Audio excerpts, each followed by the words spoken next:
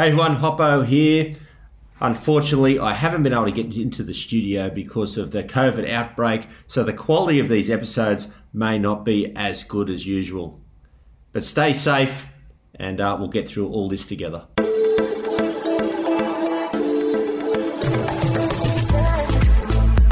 Welcome to Life's a Beach. I'm Bruce Hopkins, better known as Hoppo from Bondi Rescue.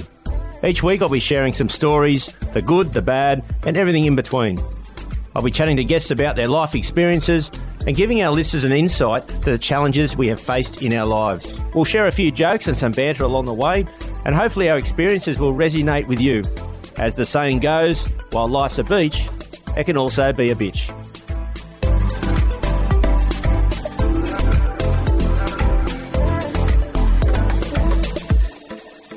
Hey everyone, this week on Life's a Beach, he's been in the beach shack before with Beach Banner, but this time, lifeguard Clint Clipper Kimmins talks about how he ended up from being on top of the world to being in a jail cell. Clint's life was turned upside down in a split second. Clint goes through the dark times and how he got himself back to some normality. Then we have the rest of the show as usual. Now let's have a listen to my chat with Clint. This week in the Beach Shack, it's a pleasure to have Clint Kimmins. He's come down from the Goldie and he's been working a few years now with us as a lifeguard at Bondi. But he's got a good story, which I think everyone will be interested in listening to on how you can be going well, have dark times, how you get out of those times, and then into today where you're doing extremely well. So welcome, Clint. Hello, Hop. Thanks for having me on, mate. Happy to be here. Yeah, it's good, mate. What I wanted to chat about today, you've got a story you were talking to me about a while ago when you first started as a lifeguard at Bondi, and probably to set the picture, you were born and you lived up in the Goldie for most of your life, and then give us a little bit about that, and then we'll go into the next part of your story. Yeah, mate. Basically, grew up on the Gold Coast, which is up in Queensland, up in the warm part of the east coast of Australia, for all those that don't know. But pretty much the Gold Coast is known as somewhat of a surf mecca. It's bred a lot of professional surfers, a lot of key football players.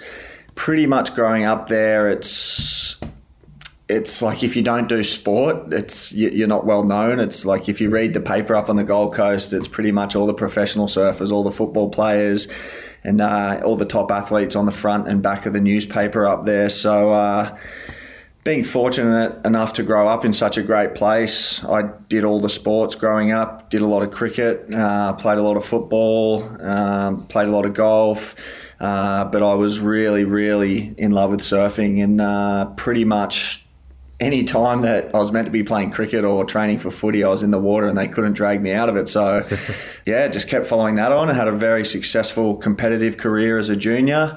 I think probably one of my greatest accomplishments was winning a junior world title at 16 years old, and then following that through to the professional ranks. Yeah, so tell us a bit more about the professional ranks. You went and travelled the world. Yeah, so in Australia, we've got a really good junior program here, or we used to, called the Australian Junior Series, which pretty much bred all the best junior surfers from around the country. And a natural progression from that was going on to the world ranks, a tour that they call the WQS, which stands for World Qualifying Series. Basically, that is the second tier from the highest level of surfing, which is the World Tour, the WCT, World Championship Tour. And coming out of the junior series, I had really good results, had a lot of confidence, had a bunch of really, really good sponsors, and essentially the world was my oyster. I really thought that I was just going to progress naturally into the professional ranks, have the same success I did as a junior, and live happily ever after life on tour. But as I soon found out, it's not all that easy.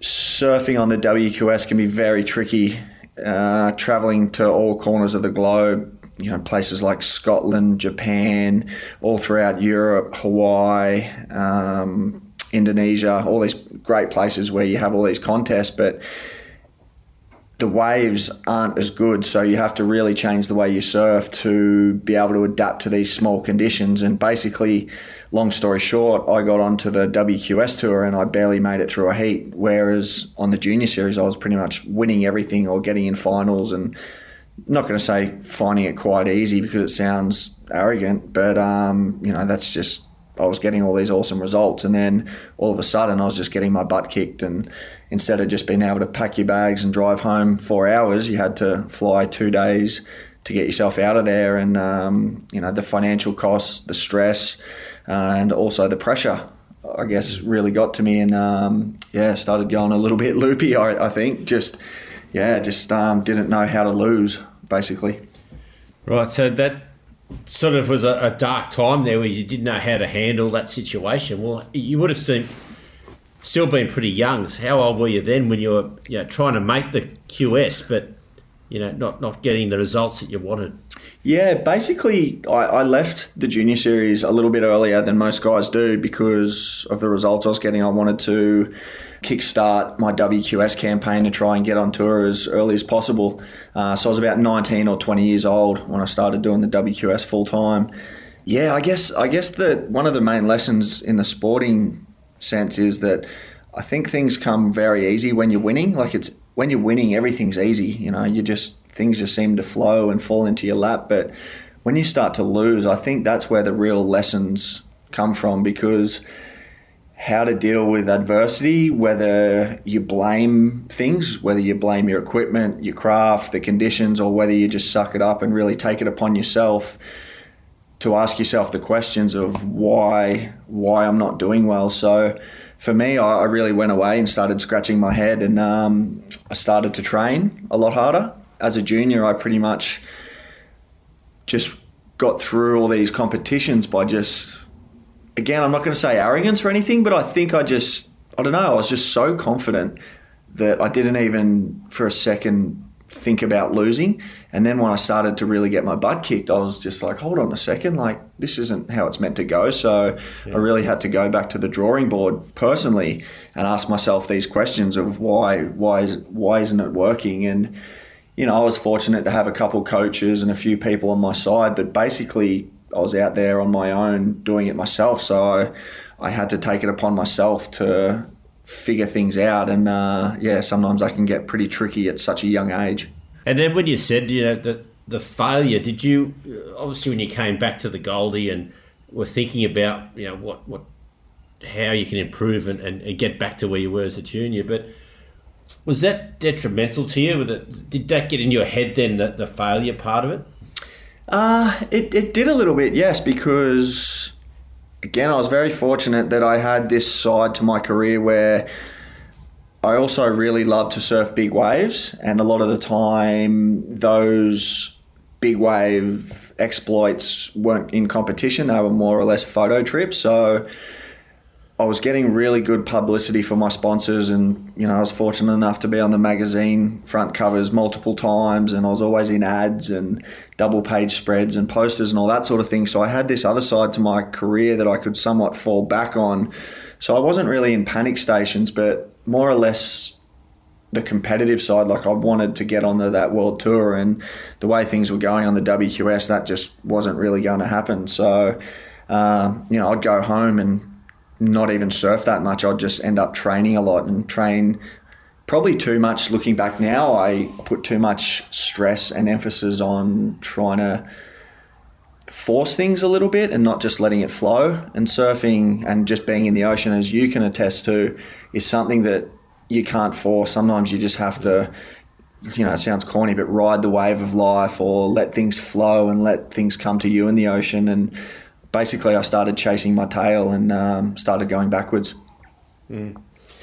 And then what decision did you make then? Like, did you say, I'm going to go back on the QS, or you thought, no, I'm not going to do that anymore, I'm going to go and do another sport? What was the decision in that period? I always wanted to. I've got that personality where I don't know whether it's OCD or what it is. I can't leave any stone unturned. I really like to see things through. and get to the bottom of either why it did or didn't work. So for me, it was a no-brainer. I really was going to commit to the WQS and keep going at that. And then life took a really, really big turn on me, actually, when I was at home training for another event. I think I had about a 3-week period at home between events, and I was training and surfing. And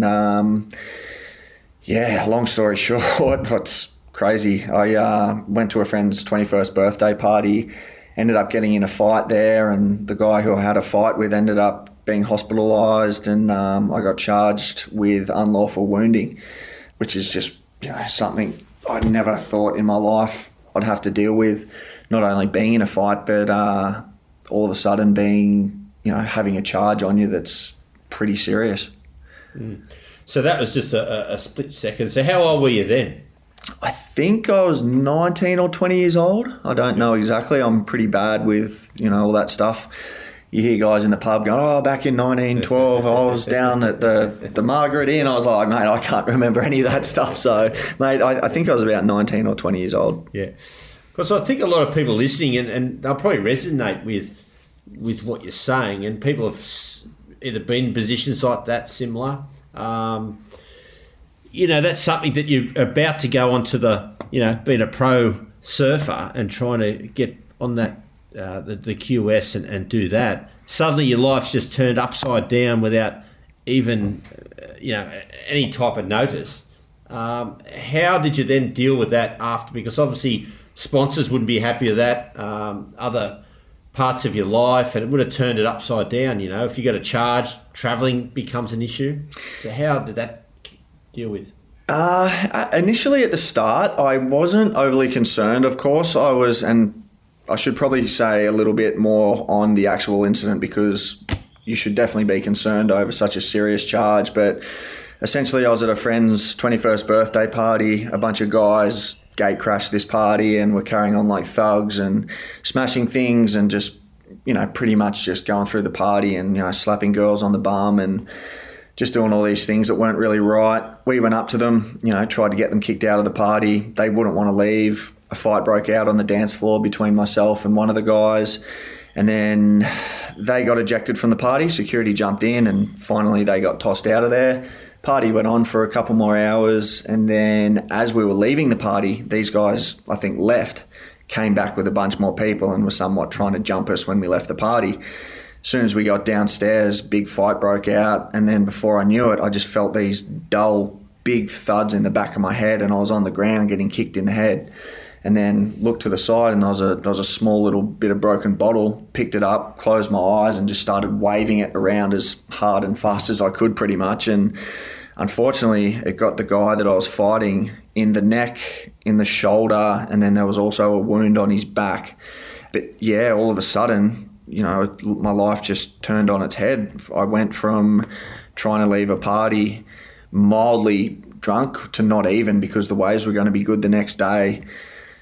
The thing with these sort of stories are people like to jump to conclusions and think, young pro surfer at a party, probably had an ego, was probably blind drunk, was probably carrying on. But, everyone that was there sort of knows the case that was not it at all. And not trying to play the fiddle or somewhat feel sorry for myself, but, things, they sound a lot worse than what they are. I was just trying to get out of there, and all of a sudden I was put in a position where I had to defend myself. And as the judge said in his summary, that people unfortunately are faced with these adversities through their life, and 99.9% of the time they step over these cracks and lawfully defend themselves. But in my case, I went from lawfully defending myself against the people who were attacking me to crossing an invisible line within the law to unlawfully wounding somebody, which is a highly jailable offence. And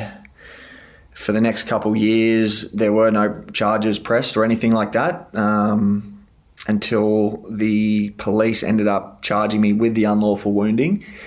And had to go through trial, which was a 3-week trial. And at the time, I had a really decent profile within the local community and the surfing fraternity, and the newspapers jumped all over it and, just bagged me out, and I had really good days in court where everything went positive, and all of a sudden I was picking up the newspaper and I might have been on the front page and it's like professional surfer in stabbing case and all these sort of really negative comments. So yeah, that definitely rocked me, but I ended up being sentenced to 2 years in jail to be suspended after 6 months. And because it was a violent charge, I had to go to maximum high to maximum security jail. So all of a sudden, one day I'm, a pro surfer, living my dream, living my life, just a normal sort of kid, athlete. And then the next, I'm waking up next to some big tattooed bald guy in a jail cell, fearing for my life and, making sure I don't drop the soap in the shower, so to speak. Yeah. Well, mate, I mean, you've pretty much then hit rock bottom. You're in jail. How did you think, how the hell am I going to get through this? Like, you've got 6 months to get through. You're used to just getting up in the morning and going down to the surf and have a wave. Suddenly, like you said, you're in a cell with this big bald guy. Like, how mentally did you think, how am I going to get through this? There's a lot of aspects to it. First and foremost, I was very, very fortunate that I had a really good support network around me.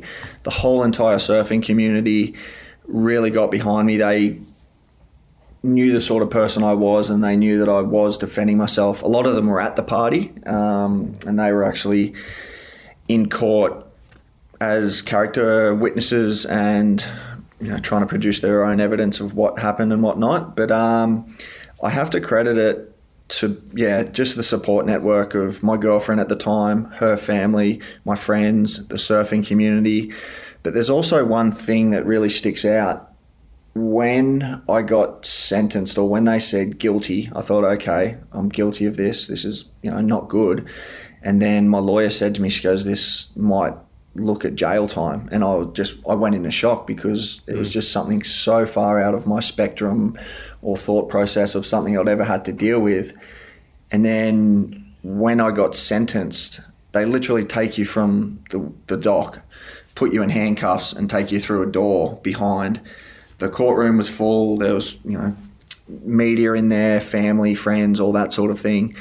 And they all started, crying, and there was a bit of an uproar inside the courtroom. But then as soon as I went through the door, one of the legal team on my side, she said, Clint, you're going to jail. This is going to happen, but you are going to get through it. And one day you'll look back and this will all be a thing of the past. But for now, this is happening and there's nothing you can do about it. If there was ever time to be a man and be strong for yourself, for your family, for your friends, for your girlfriend, right this very second is the time. And as soon as she said that, it's like I somewhat sat up. I got tall.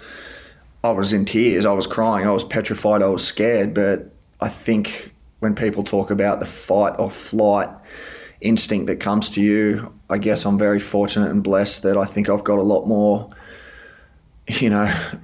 fight in me than flight. So I think, it was time for me to go through something that maybe most people will never get to experience. And even one of the guys that I was in jail with, he was doing a life sentence, told me, he goes, mate, if you think about it, you've got to experience something that not many people will ever get to do. And he goes, you're a normal kid. You're not a criminal. You're not a thug.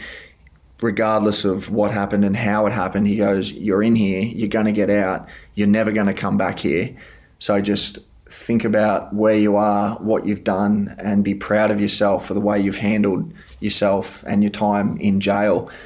And it's a pretty scary, daunting place, and especially for a little blonde-haired surfy kid to go into with somewhat of a profile. It was it was terrifying.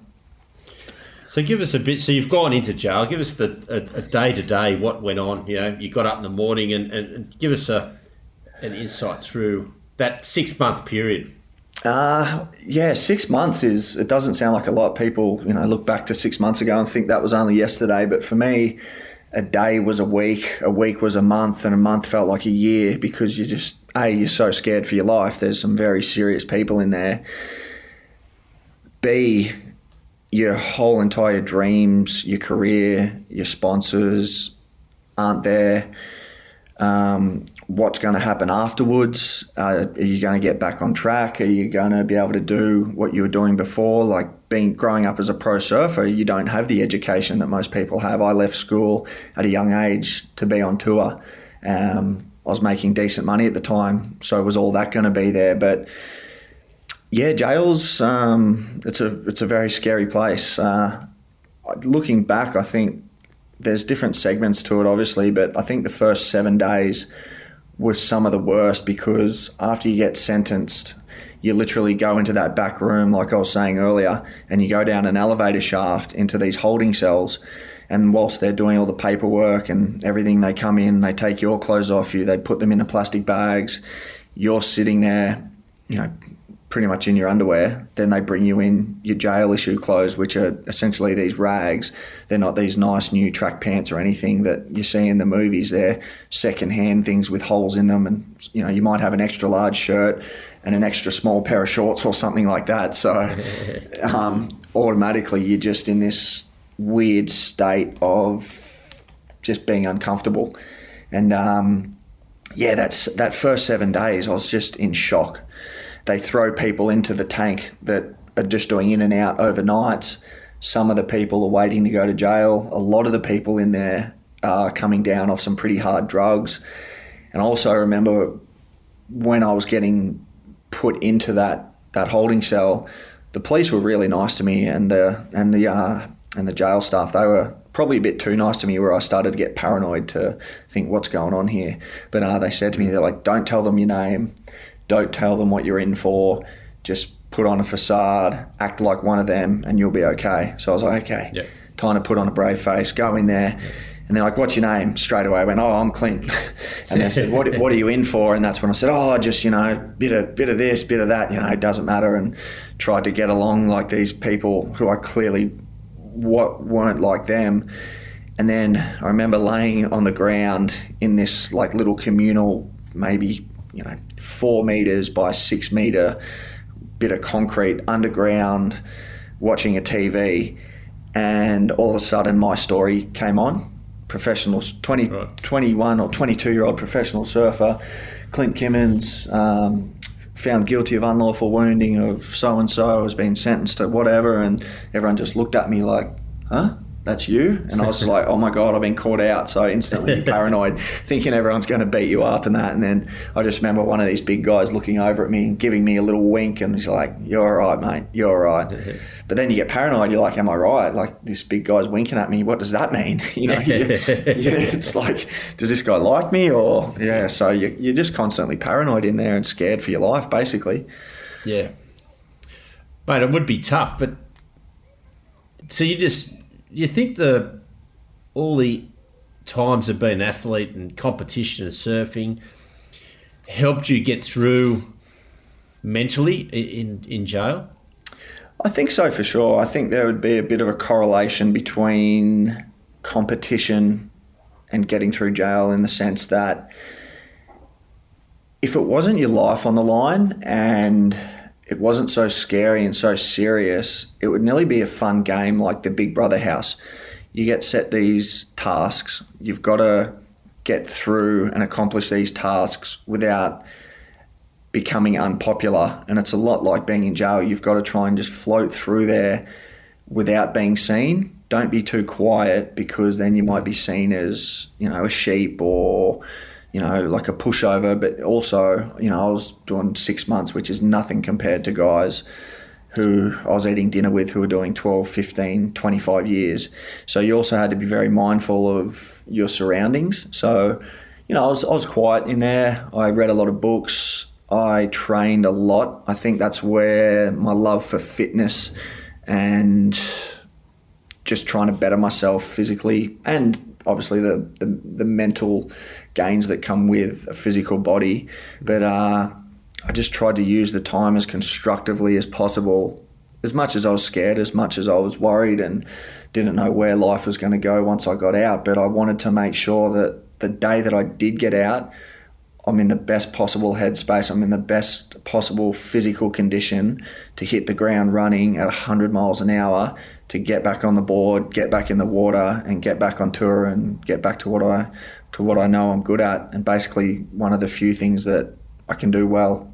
So yeah, for me, I was just trying to motivate myself for day one. Let's go. With being inside, was there any close calls at all that you had? Yeah. Or you had the chance to, like you said, duck and weave and play that game? For sure. I think each day I would employ these tactics of how I'm going to get through the day. So basically little things like each week you have a buy-up, which you can go to this like tuck shop and you've got this little card that has... It's like a digital currency on it where you can buy soap, you can buy cooking oil, you can buy little luxuries, chocolate, things like that. And I knew there was a few guys who used to push in the line and basically try and just claim dominance and be really tough and strong and, you know, stand over people. That's how they got their kicks. And if they got in a fight, they didn't care because they were in for 20 years and they'd probably get a slap on the wrist and it wouldn't be worth going through the courts. But I knew what time those guys would go there, so I would wait till after them, or if I saw them coming, I would forget something and leave the line and go back to my cell and grab something and come back 5 minutes later. And it's not the fact that I didn't want to stand up to them, but I'm like, I've got to weigh things up here. It's just not worth it. I was in there on a violent charge. If I were to lay a finger on anybody, they would put through the extra 18 months onto my sentence on top of the 6 months where I was due to get out if everything went fine. So to the point I was pretty much ready to get bashed if it meant I didn't have to defend myself. And I saw how easily I got put in there and how quick things can change. And, you know, I never attacked anybody. I literally defended myself and then I was put in jail. So what if the same thing happened in jail? What if I got jumped again, land a couple lucky punches, someone gets hurt, it's on camera, the jail gets shut down, Chinese whispers happen, you know, Clint Kimmins, the surfer, is not the little blonde guy anymore. It's Clint Kimmins, the convicted criminal with an unlawful wounding charge on his rap sheet. So yeah, for me, I just had to get through it under the radar, so to speak.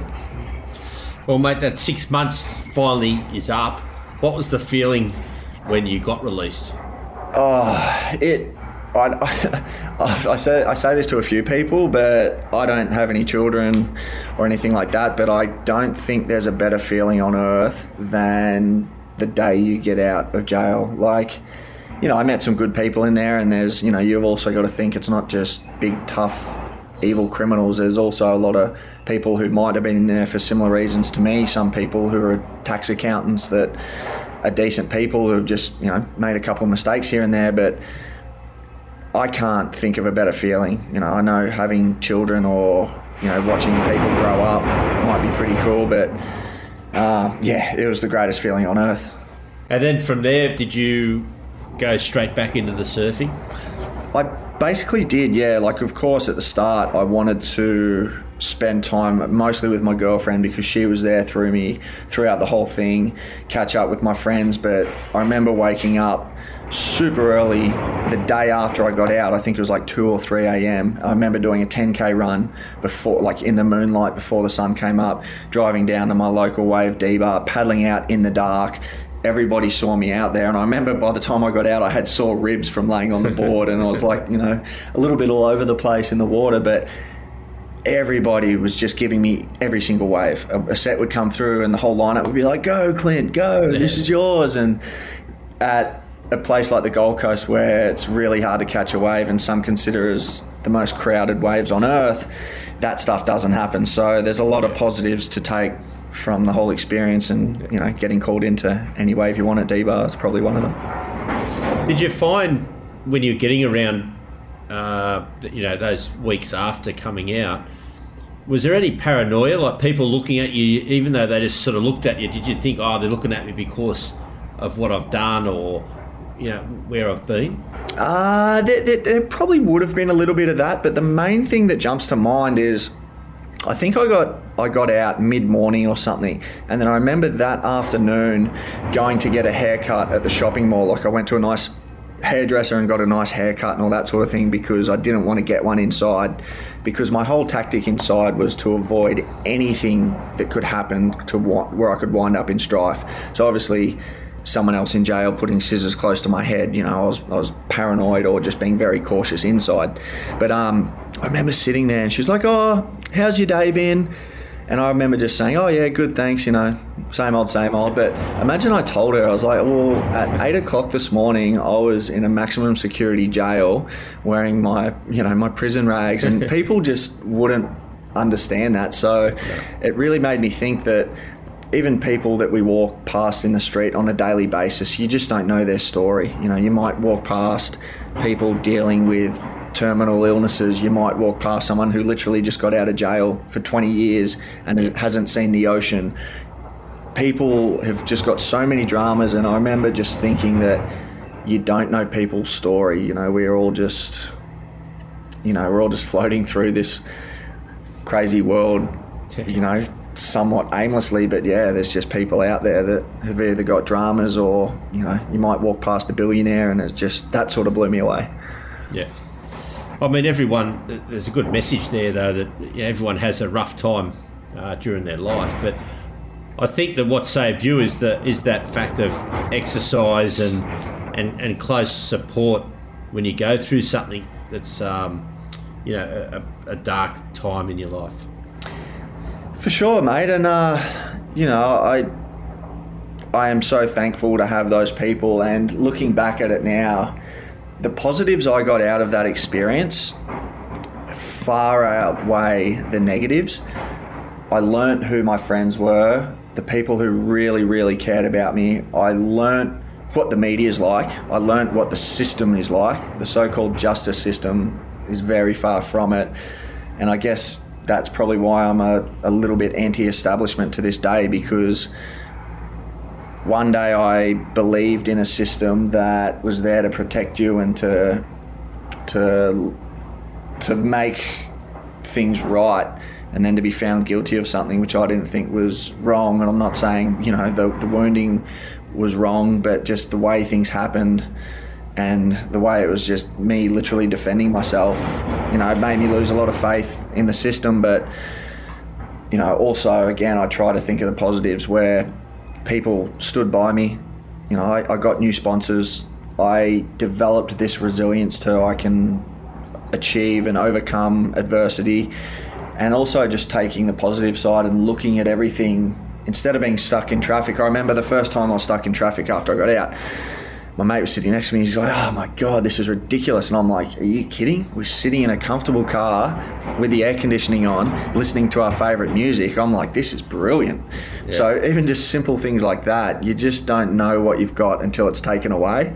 And there's so many, memes and cheesy cliches you could come up with, but we've all got it pretty good. And if you are present moment orientated, things are never really that bad, and even though I'm fortunate to have so many good friends, I can guarantee to everyone listening that there's so many people out there that care about them that they may not think do. And until something bad happens to you, it doesn't really show it. But, we've all got so many people out there that care about us, and I think we need to give each other and ourselves a pat on the back and, ease up off ourselves a little bit and stop being so hypercritical on ourselves in terms of who we should be and where we're meant to be in certain areas of our life, whether it be age, financial success, sporting success, relationships. There's a lot to give ourselves credit for, and I think if you can only just find the ways to somehow see the good in yourself and others, I think the world will be a bit better of a place. Yeah, well said, and I couldn't agree more. I think people just need to have a look at how, the good stuff they've got in their life. Everyone's going to be at different levels, but we've all got good stuff that we've done, achieved throughout our lives. Yeah, for sure, mate. Like, to give the listeners a bit of a background, so my surfing career went on for a few years afterwards, but when I got out of jail, I had this extreme level of fitness and love for fitness and what I could get out of just not torturing myself, but just training my body and my mind to be stronger, fitter, better, faster, all these sort of things. So I pretty much walked away from my surfing career after getting a lot of success. I didn't qualify for the tour, but I got a lot of success when I was out of jail. And then I was so in love with the fitness side of things that I actually started doing triathlons. And now I'm actually a professional triathlete. I've competed at some of the world's fastest, craziest races, racing some of the fastest guys on earth. And if I didn't go to jail and go through what I went through, there's not a chance in hell that I would be a triathlete. I would have surfed for a number of years. Maybe I would have had more success than I got. Maybe I wouldn't have. I would probably be bitter, now that I'm 37 years old, I doubt I'd be a professional surfer, whereas now I'm still competing as a professional triathlete. And looking back, I think I'm happier now as a triathlete than I ever was as a surfer. And it might sound crazy, but maybe it was all good, looking back, I don't think I'd change anything. As painful, as scary, as daunting as it all was, I love my story, and I'm actually very proud of what I went through and how it happened. And whilst I'm not condoning violence or anything along those lines, defending myself out of that scary situation at the party was a no-brainer. It's something I had to do. Going through the jail system, coming out the other side relatively normal, coming out fitter, stronger, healthier, was a massive positive. And now looking at my life as a lifeguard, a professional triathlete, I've got a great group of friends. I don't have $1 million sitting in the bank that I might have had if I was a surfer, but I love my little life. It's great. I'm stoked, and I think I've got a good realization of who I really am. So for me, I'm in a pretty good little space, mate. I've known you for a few years now, and you're definitely in a great space. And thanks for coming on and telling your story, because I think that's going to really help a lot of young people that are out there now in those crossroads. Things could have gone bad for them. They're coming out of it, or you never know when you may end up going into a bad period of life. So it's great advice, and appreciate you telling your story. Yeah, no worries, mate, and thanks for giving me the opportunity to tell it. It's something that I don't walk around telling a lot of people about it, because a lot of people can take it different ways. But you can do your research. There's a lot on Google if people want to Google the real story and look into the depths of really what happened and the ins and outs of it. But I hope it does resonate with some people, young or old, that you can, I was on rock bottom. It was the darkest of dark for me, and I came out the other side very well. I'm living a life that I'm extremely happy with. I've got a great network of friends. I've got a good secure job, great sponsors. Life couldn't be all that much better, So, if people want to reach out to me, I'm on Instagram. You can jump into my inbox. Whilst I'm not great on there, I always try and get back to people. If you've got any questions, I think I owe it to people, because I know how much it helped me when I was in strife, that people were there for me. So if I can repay the favour, that's what I'm here for. Mate, great advice. And thanks for popping in the Beach Shack once again, mate. No worries, mate. Thanks for having me on.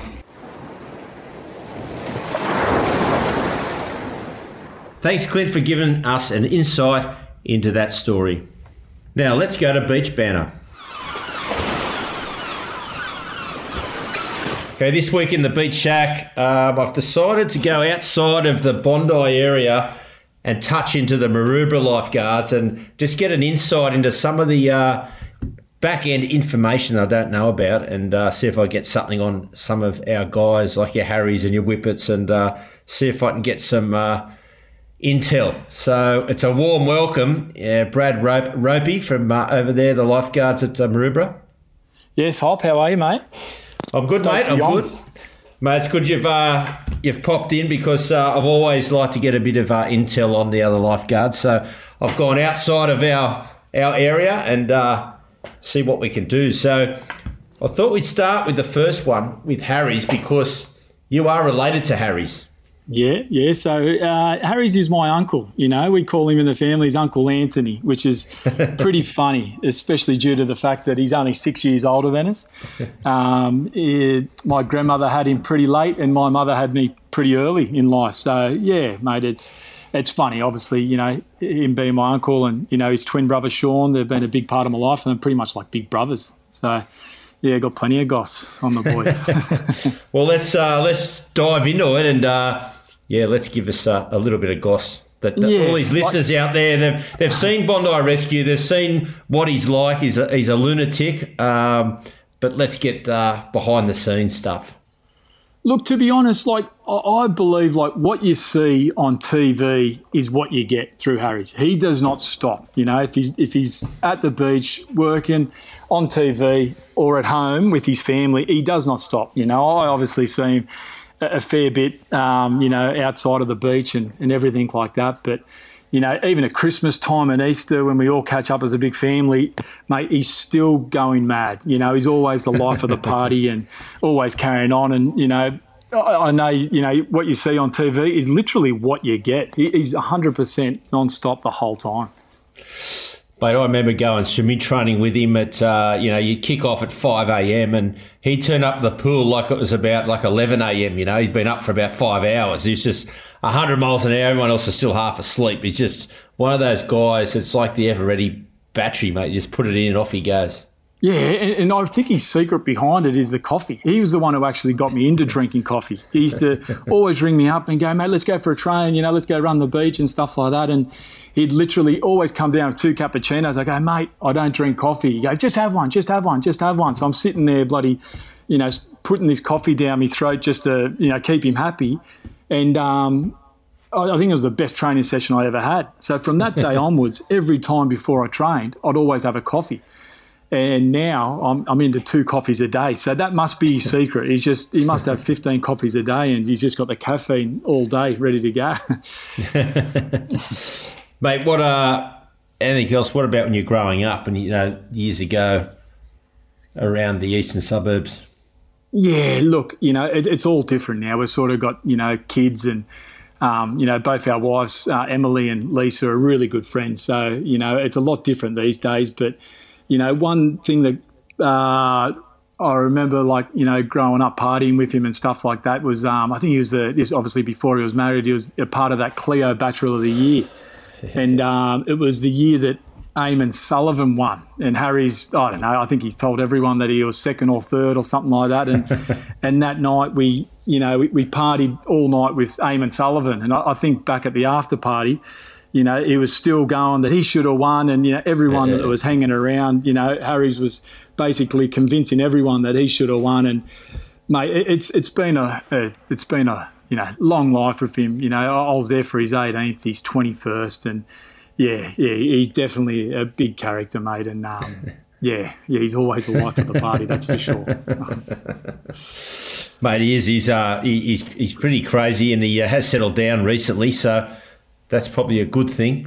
Mate, totally. His kids are the same age as my kids in a sense. And, as I said, the wives are both really good friends. There was one time at Bali and, we're sitting there at Padma and, we've got the girls, sitting by the pool and he goes, mate, let's go for a surf. And there's this little right-hander in front of that Padma hotel there. And, mate, I think we were out there for about 2 or 3 hours and I was gone. I was like, mate, let's go back in. And he was about 45 minutes behind me. I'm sitting by the pool with the girls, drinking a smoothie or something like that. And he literally come in. I don't even think he ate anything. And he just kept on checking the surf. He goes, mate, let's get back out. Let's get back out there. I go, mate, we're on holidays. Relax. And he goes, I'm going. And it would have been a 1-2 foot little fat right-hander.